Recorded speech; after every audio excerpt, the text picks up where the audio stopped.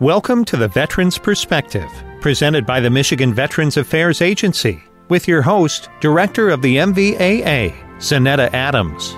Welcome back to the Veterans Perspective. I'm your host, Zanetta Adams, Director of the Michigan Veterans Affairs Agency, and we are still in Suicide Prevention Month.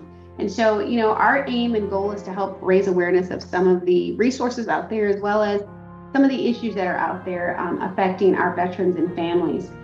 Joining us today for our show will be the founder and executive director of Hold My Guns. Also joining us will be Ian Perry, who is part of the Governor's Challenge, as well as the Gun Violence Coalition called the Campaign for a Safer Michigan, and Dennis Scher, a corrections program coordinator for the Veterans Unit of the Michigan Department of Corrections. This is an interesting show. If you are a gun owner, you are a gun shop, or you know of any of those things, this is a great show for you to listen to. So stick around. We'll be right back on the Veterans Perspective.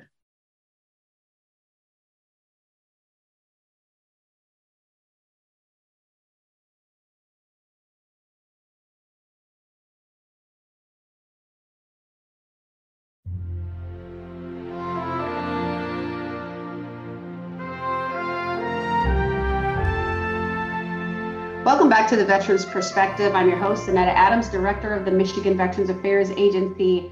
And this month, we're talking about this month being named Suicide Prevention and Awareness Month.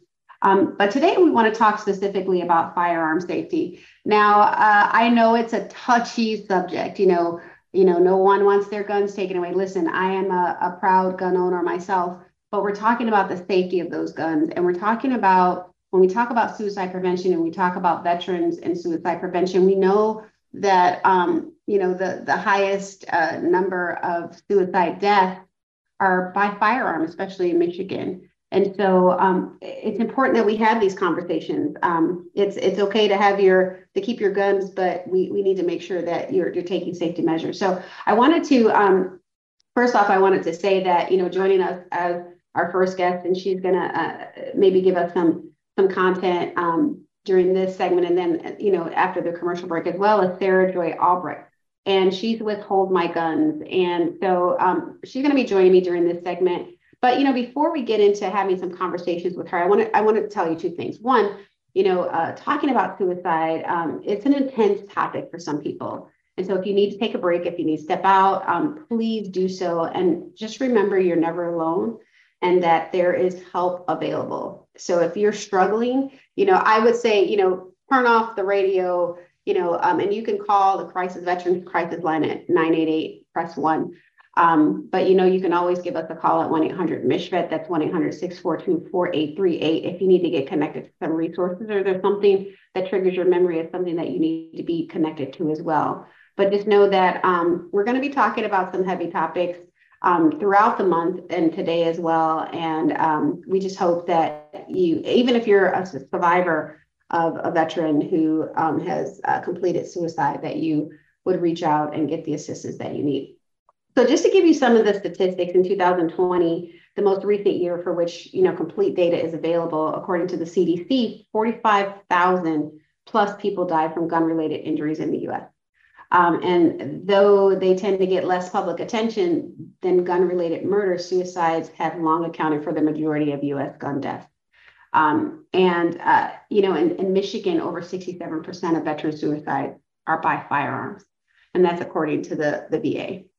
And nearly 8 in 10 U.S. murders in 2020 involved a firearm, and that marked the highest percentage since at least 1968. A little over half, 53% of all suicides in 2020, though.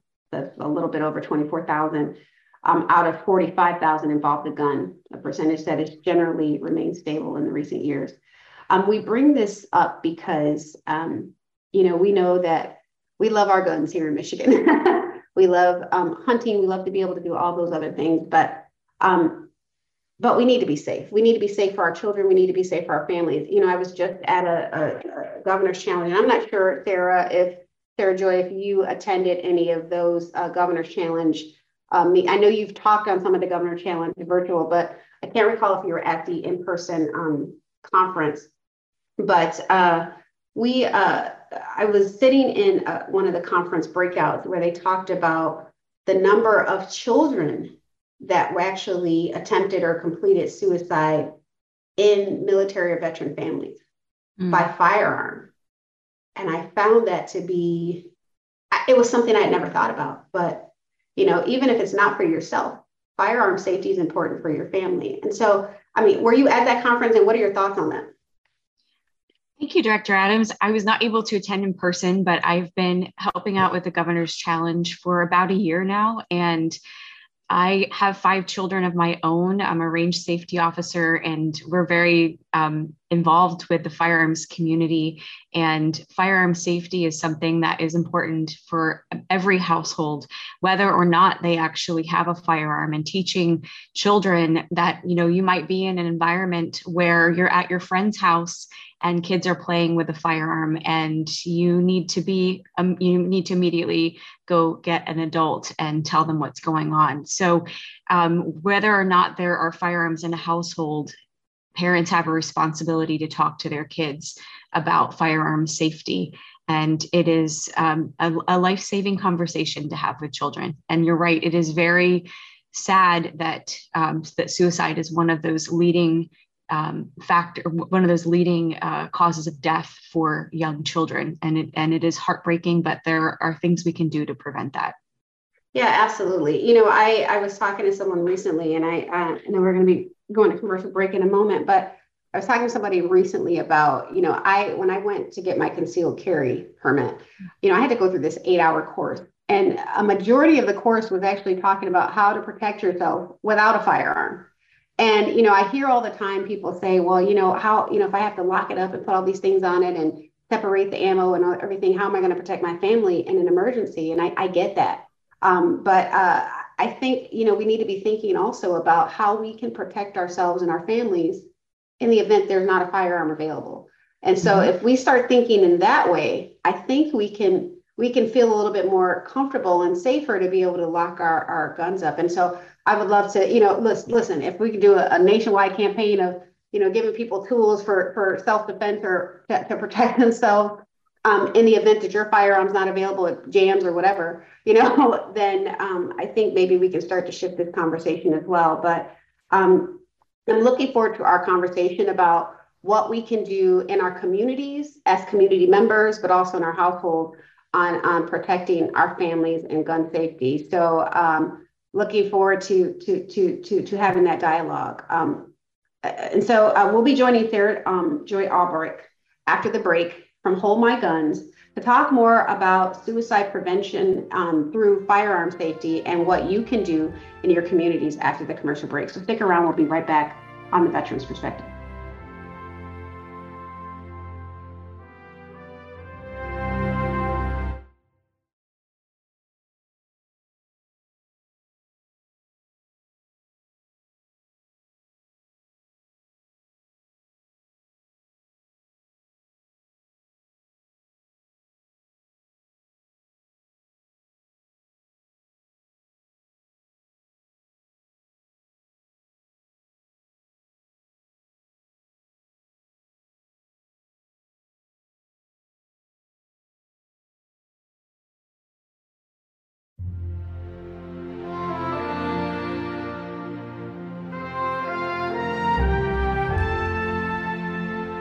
Welcome back to the Veterans Perspective. We're talking about firearm safety today as it relates to suicide prevention. And, I didn't give her a proper introduction in the last segment, but joining me as our first official guest is Sarah Joy Albrecht.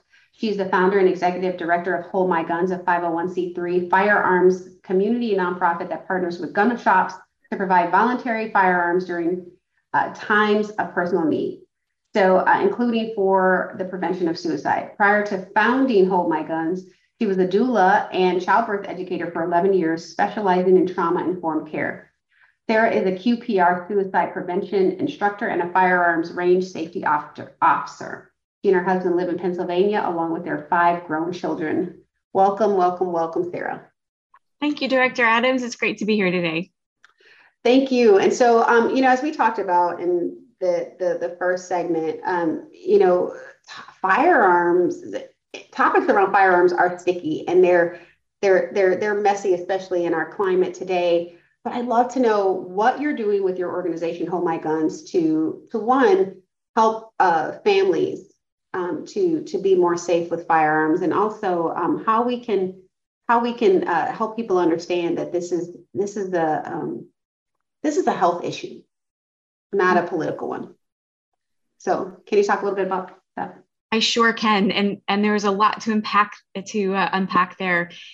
So, Hold My Guns, we partner with gun shops and we provide voluntary firearm storage during times of personal need and during times of mental health crises. And a lot of times people think, well, if there's someone in crisis in my home, like that would be like they think about it as a crisis, but also, as you mentioned earlier, thinking about children in the home, it might not be the gun owner themselves who's in crises. And so they might use words like there's a lot of stress in the home, or, my kids are really going through a hard time right now. It's like, okay, well, let's kind of think about how can we help to make your home safe while someone else in the household is going through a difficult time.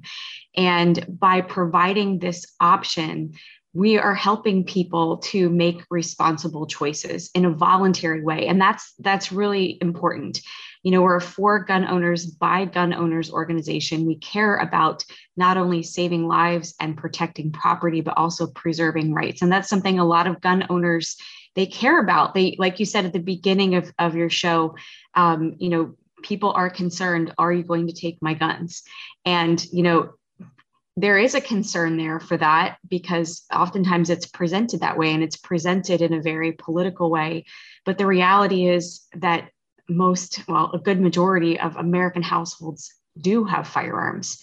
And so spreading a message of responsibility and saying, if we can do this in a voluntary way, then it actually shows that you are being responsible, that you care about the people in your wake, that you want to prevent unauthorized access that can result in, the death of children or teenagers because they're getting into that firearm. So we really encourage safe practices, but within the scope of promoting freedom and making sure that people are trained with their firearms.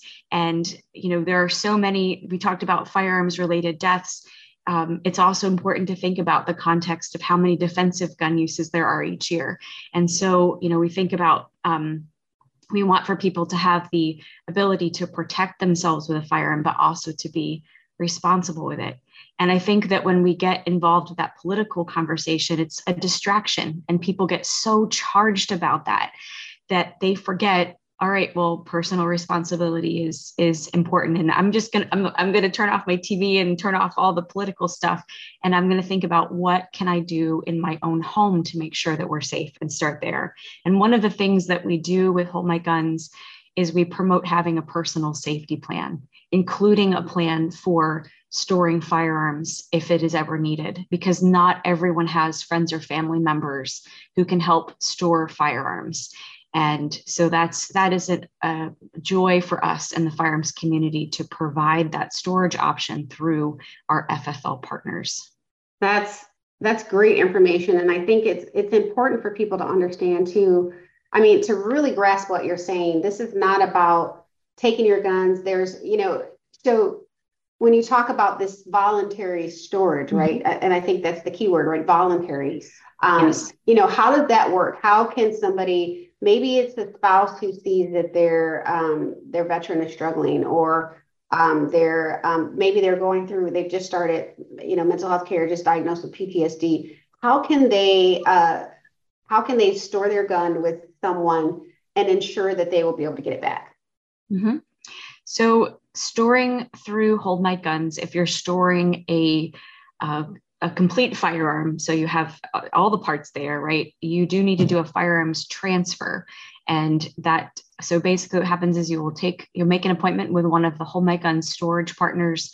You would bring it in and you would fill out a contract. It's a professional service, and they will store your firearms in a way that is secure, and you can have peace of mind knowing that whether you are wanting to store firearms because there's you're receiving treatment for PTSD, or you're being deployed or PCSing or whatever it might be, whether maybe you're just going on vacation, that they're not going to ask you why, but they trust that for whatever reason that gun owner is making that responsible choice to store firearms outside of the home, that it is one that will help to prevent suicide, unauthorized access to firearms, firearms being stolen. So you would take the firearm to that storage partner, and then when you want to pick up that firearm, you would make an appointment, and all of our storage partners have to follow all federal, state, and local laws. So if there is a waiting period involved, if there's anything like that, it's the same thing as, it's not reinventing the wheel. It's using that same process as a transfer. And so they would follow those state and local laws, and they would be able to pick up their firearms after they fill out a 4473 form that attests that they are not a prohibited person, and a background check needs to be completed before picking up the firearm. And that's a normal standard practice for the transfer of firearms. That being said, there is an option to store a non-serialized part like a barrel or a firing pin. So if a person wants to retain that firearm, but it would be inoperable, then they can always take in a part. And also, if there is not a firearm storage location near you through Hold My Guns, that is a really excellent option to have a friend store one of those parts, because a transfer is not required to store one of those parts. Yeah, that's a good point. I had a friend and her spouse came back from deployment, and he was struggling. And there was just one late night, she came over with all the weapons. I mean, she was smart enough to do that, and said, "Hey, can you hold on to these? He's struggling." And so we did for a few days, and they were able to get them back, and he was able to get into treatment and doing well now. But that was a good agreement, and we stored them safely as well. And so that is another option with Hold My Guns. It's the same concept though. And so I would just say, how do we have any of those type of places here in Michigan right now that you know of?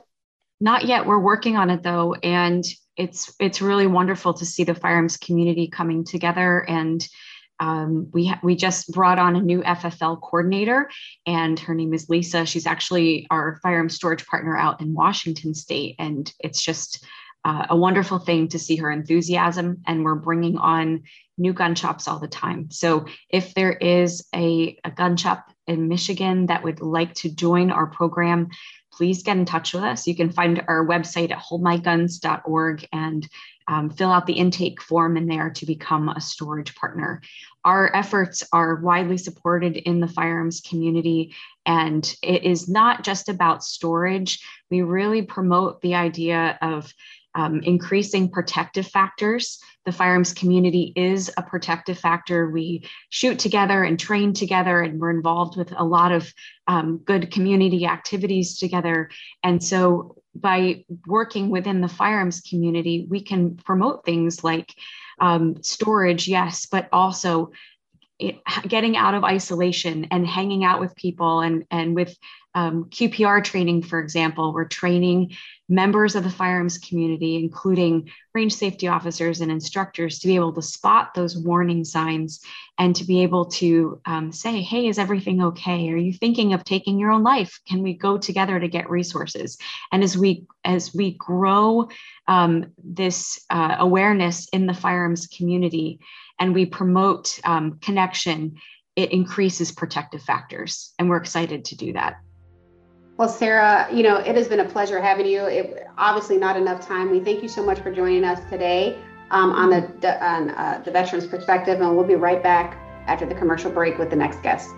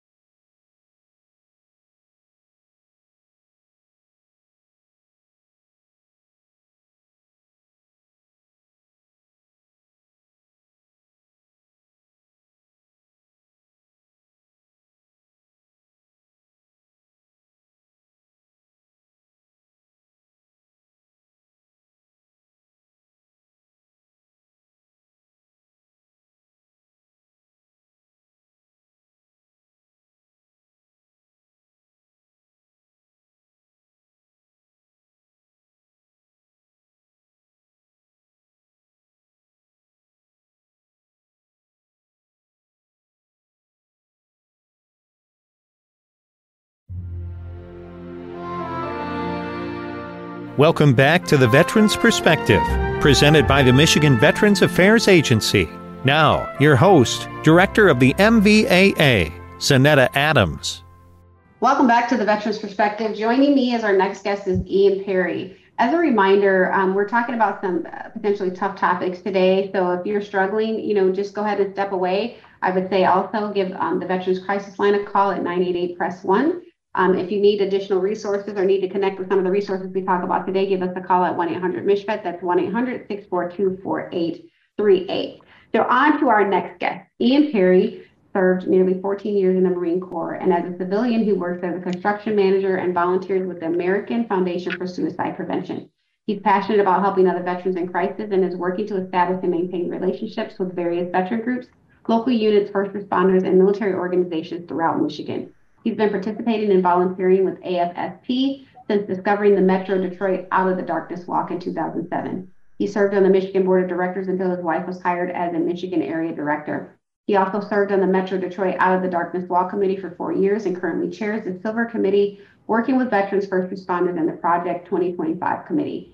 He is the Project 2025 champion for the Michigan chapter and is part of the Governor's Challenge, as well as several local suicide prevention coalitions and a gun violence coalition called the Campaign for a Safer Michigan. And I'd like to say he was a co-sponsor guest on one of the suicide prevention videos that we're going to be releasing this month. So welcome to the show, Ian. Thank you, Director Adams. I appreciate you having me on today. Thank you. So, we're talking about firearm safety. Can you tell us a little bit about the Gun Violence Coalition and Campaign for Safer Michigan? Absolutely. So I'm part of a couple of coalitions that specifically deal with gun violence and gun safety. From my experience in the Marine Corps and in my previous experience hunting and being part of the firearms community as a youth, I found it extremely important that folks that are exposed to a firearm have proper training, have an understanding of the weapon or weapons that are being stored in the home, and have a thorough background in how to handle that weapon, how to safely store that weapon, and how to just be a responsible gun owner or person who's exposed to that firearm. I think today we see a lot of stories that folks are kids or people are exposed and aren't comfortable or have negligent discharges or accidental discharges that either affect themselves or affect others. And it's obviously the main weapon that's used in suicides, especially with veterans. It's extremely lethal, and it's extremely important that folks understand gun locks, safe storage, and also understand their mental health and when it's appropriate to have others safely store their weapons. Yeah, you raise a great point. Gun locks and safe storage, all of that creates time and space. And we know that time and space is critical. Even seconds can be enough time to help someone to maybe change course on making that ultimate decision, life ending. Yeah, absolutely. So how are you providing these trainings on how people can be safe, maybe without the use of their firearm or things throughout Michigan? How's that happening? So through the MVA and the Governor's Challenge, we've done a lot of community outreach to the ranges and folks that sell firearms so that we can reach their customers and get their folks trained regarding our availability to provide free gun locks and provide their staff and as well as individuals training to understand how to safely store a weapon. There are multiple projects out there. I know Project Child Safe is one in particular that is through AFSP and through the Project 2025 work I'm doing on firearms. They're a group that we are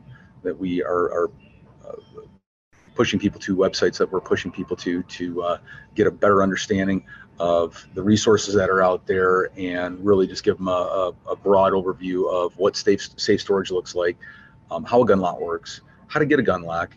Luckily here in the state of Michigan, we can provide those locks for free, which is really important. But also just having an understanding of how a weapon works and what really renders it to be safely stored, especially if somebody's in crisis.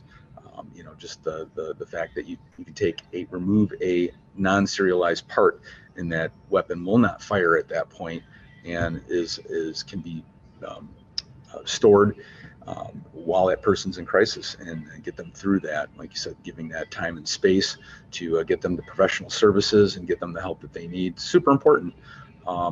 And for folks that aren't comfortable with weapons or handling weapons when somebody's in crisis, it's important for them to understand what resources are out there, who can come and actually help them get that weapon safely stored. It's important to have a plan.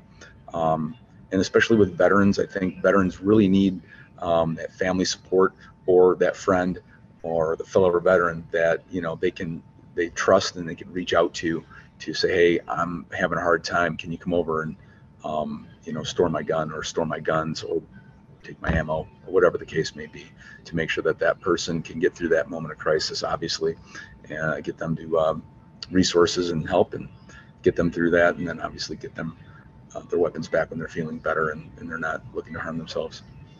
So the question I hear a lot, and maybe, as a gun owner, maybe, I have that question, if I remove a firing pin or I put a gun lock on my weapon, maybe because I'm struggling with mental health, but what if somebody breaks into my house? Like, how am I going to protect my family? Well, that's a great question. Obviously, there are going to be folks that believe that that's a possibility, and it is a possibility in many communities, obviously. For me, the question really is what's going to put you more at risk? If you're in crisis, are you going to put yourself more at risk, or is the threat of somebody actually breaking in and causing you the issue to need to use a firearm in self-defense? I mean, the reality of the situation is, if you're in crisis, if you're not in a good headspace, you need to have the wherewithal and the knowledge of self to understand, hey, you know what, the eventuality of somebody breaking in while this gun lock is on here is really low. And quite frankly, if somebody's really that concerned about it, then you can practice, and you can practice removing that gun lock. You can practice, breaking a weapon down, putting it back together to make it something that is, useful in the moment that is needed. At the end of the day, we're here to talk about saving lives, and to make sure that people that are thinking about self-harm don't have that ability to do too.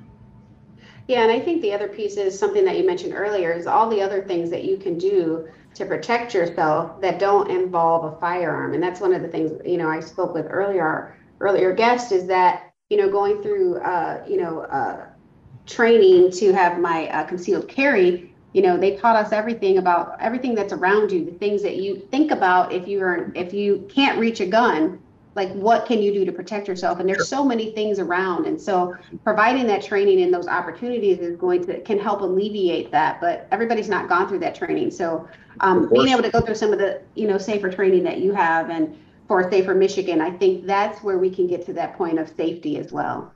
Yep, absolutely. So are you providing any of these things like virtual or? Yes, absolutely. So anybody that wants to reach out through the American Foundation for Suicide Prevention Michigan chapter can do so. That's afsp.org/Michigan.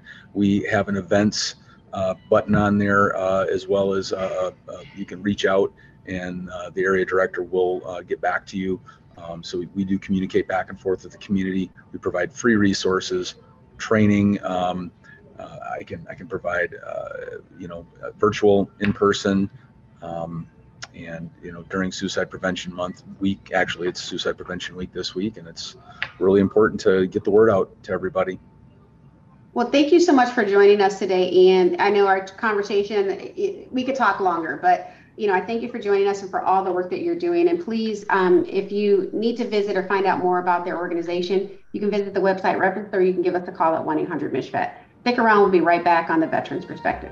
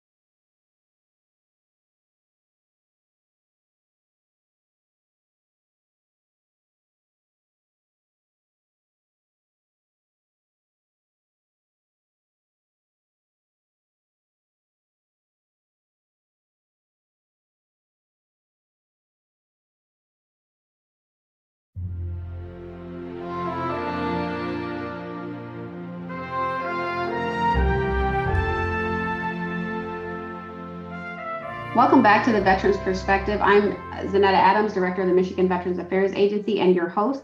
And I'm here with Dennis Scher, who is a Marine Corps veteran and has been working for the Michigan Department of Corrections for over 25 years. He's currently the Corrections Program Coordinator for the Veterans Unit in the Saginaw Correctional Facility. This is the only unit within MDOC that is occupied completely by incarcerated veterans. Welcome to the show, Dennis. Thank you. So, we're talking about suicide prevention this month. We've been talking about firearm safety, which I know that that's not an issue for incarcerated veterans. But, we're talking about suicide prevention and some of the things that you've been doing at MDOC. Can you talk a little bit about the Veterans Unit at the Department of Corrections and kind of a little bit of the history of that? It started around 4 years ago. There's a lot of veterans incarcerated.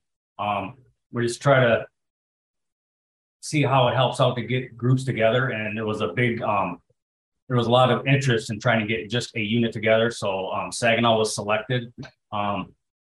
Seeing it's been over almost 4 years, it's completely full. We have a waiting list of almost 80 plus waiting to come here. Their criteria is honorable discharge from the military or general discharge. And it's just become really, really big in here. There's a lot of camaraderie, lots of groups going on in here, and it's just a pretty good place to be. Yeah, it's great, and I know they've done some cool things like training service animals, and then they make things like craft. I don't want to say crafts, but they make things that can be donated for charity potentially, right? I mean, I think I've seen some rocking chairs and plaques and all kinds of things. Yeah. They work with our prison build program, and they actually, we make flag boxes for fallen heroes, present them to family members. When a veteran passes away, we donate one of these flag boxes for the family. It's kind of a nice little gesture. Very nice. Well, we're talking about suicide prevention, and we know that if there's going to be depression or anxiety, especially related to PTSD, it's going to happen in a prison population with veterans who maybe have struggled with some of these things too. And so how are you keeping them motivated there? We just try to keep an open communication. My door is always open when I'm in here. A lot of veterans just come in here and just want to talk. It's nice just to talk to somebody. Sometimes that's all they need. If they would like literature, I can print off some literature for them. We post it throughout the facility. They also have outpatient mental health they can go talk to. There's a lot of avenues that they can use, and then if one doesn't work, it seems like there's another one that they can utilize. So there's just lots of options. So are there things that the unit does, like to either self-police themselves or to keep themselves out of trouble, that's helpful? I mean, is this like a unit that you can be proud of? Do they have problems? Like, what's going on there? It's a great incentive because they have to have certain criteria to be in the unit and also to stay in the unit, not just to get in the unit. There's a lot of incentive to be here. As you can see, there's a big waiting list to come here. So the guys that are here, they use that to their advantage. They know they have to do the right thing to stay here, and they can take advantage of a lot of programs that other units don't have. Like we have, like I say, this is the only place where they can actually file a claim. They have to be at Saginaw. They have to be here. We take part in programs with the universities. We do theater, drama, music, and it's all with the veterans unit. So there's a big incentive to be here. So I would assume that, throughout the entire prison system, suicides occur. I mean, I know that's not something that you want. You try to take all the precautions, but they occur, right? Yes. And how is it with this unit? What are you seeing there? Like I say, it's very, almost non-existent. I mean, there are some times that they go through hard times, and there's a lot of different people in here that they kind of get with them. There's just a camaraderie. If someone's down, usually they bring it to my attention or another incarcerated veteran, and they kind of police themselves. So it really works well for that. Like I say, usually someone's there, at least there's someone to talk to, or it's like non-existent here. It works well. I visited the unit a few years ago when I first took this position, and I thought it was incredible that they had drawings on the wall that had like the military symbols, and they did all that, right? Yes. Yeah, and so like you said, policing themselves, it's almost like they're a unit within a unit. Have you seen like people emerge as kind of like the commanders or the leaders of those of those sections? Absolutely. There's someone that's, they take pride in it, and it catches on. When I first got here, I've actually hired 6 painters full time. So they paint murals, they paint products that we bring in from Prison Build. Usually it's related to the military, but not necessarily any nonprofits. They just really take pride in it, and it goes over well. Well, and so now you have people that are incarcerated, and not all of them stay incarcerated. Some of them become returning citizens. And I know, just to touch on, because you sit on our governor's challenge for suicide prevention, and can you just really quickly touch on some of the work that you're doing to help keep that non-existent number for suicide prevention along after they are returning to the civilian world? Yeah, we just try to keep giving them incentives. If they ask questions, I try to get them answers for when they go back into the community. We do veteran-specific workshops for the veterans before they get out. Veterans organization comes in and gives them a current resume, kind of talks to them about tricks of the trade. They talk about Michigan Works and just all the options and things out there for veterans that they can, once they get out, they can go there and take care of it. Well, I know you all are working hard to get them connected to housing, get them connected to jobs, like you mentioned, get them connected to a community when they get out. And all of those things are preventive measures for suicide prevention. So I applaud you for that. What's the one thing you would say, I guess, is the best thing that comes out of this unit specific for veterans within the prison population? What's one of the best things that you see from this group coalescing together?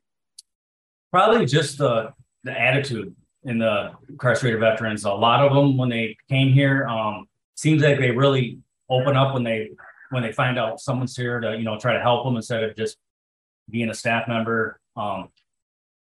I can relate because I'm a veteran, and I think that helps out a lot. They seem like they can talk to somebody about something.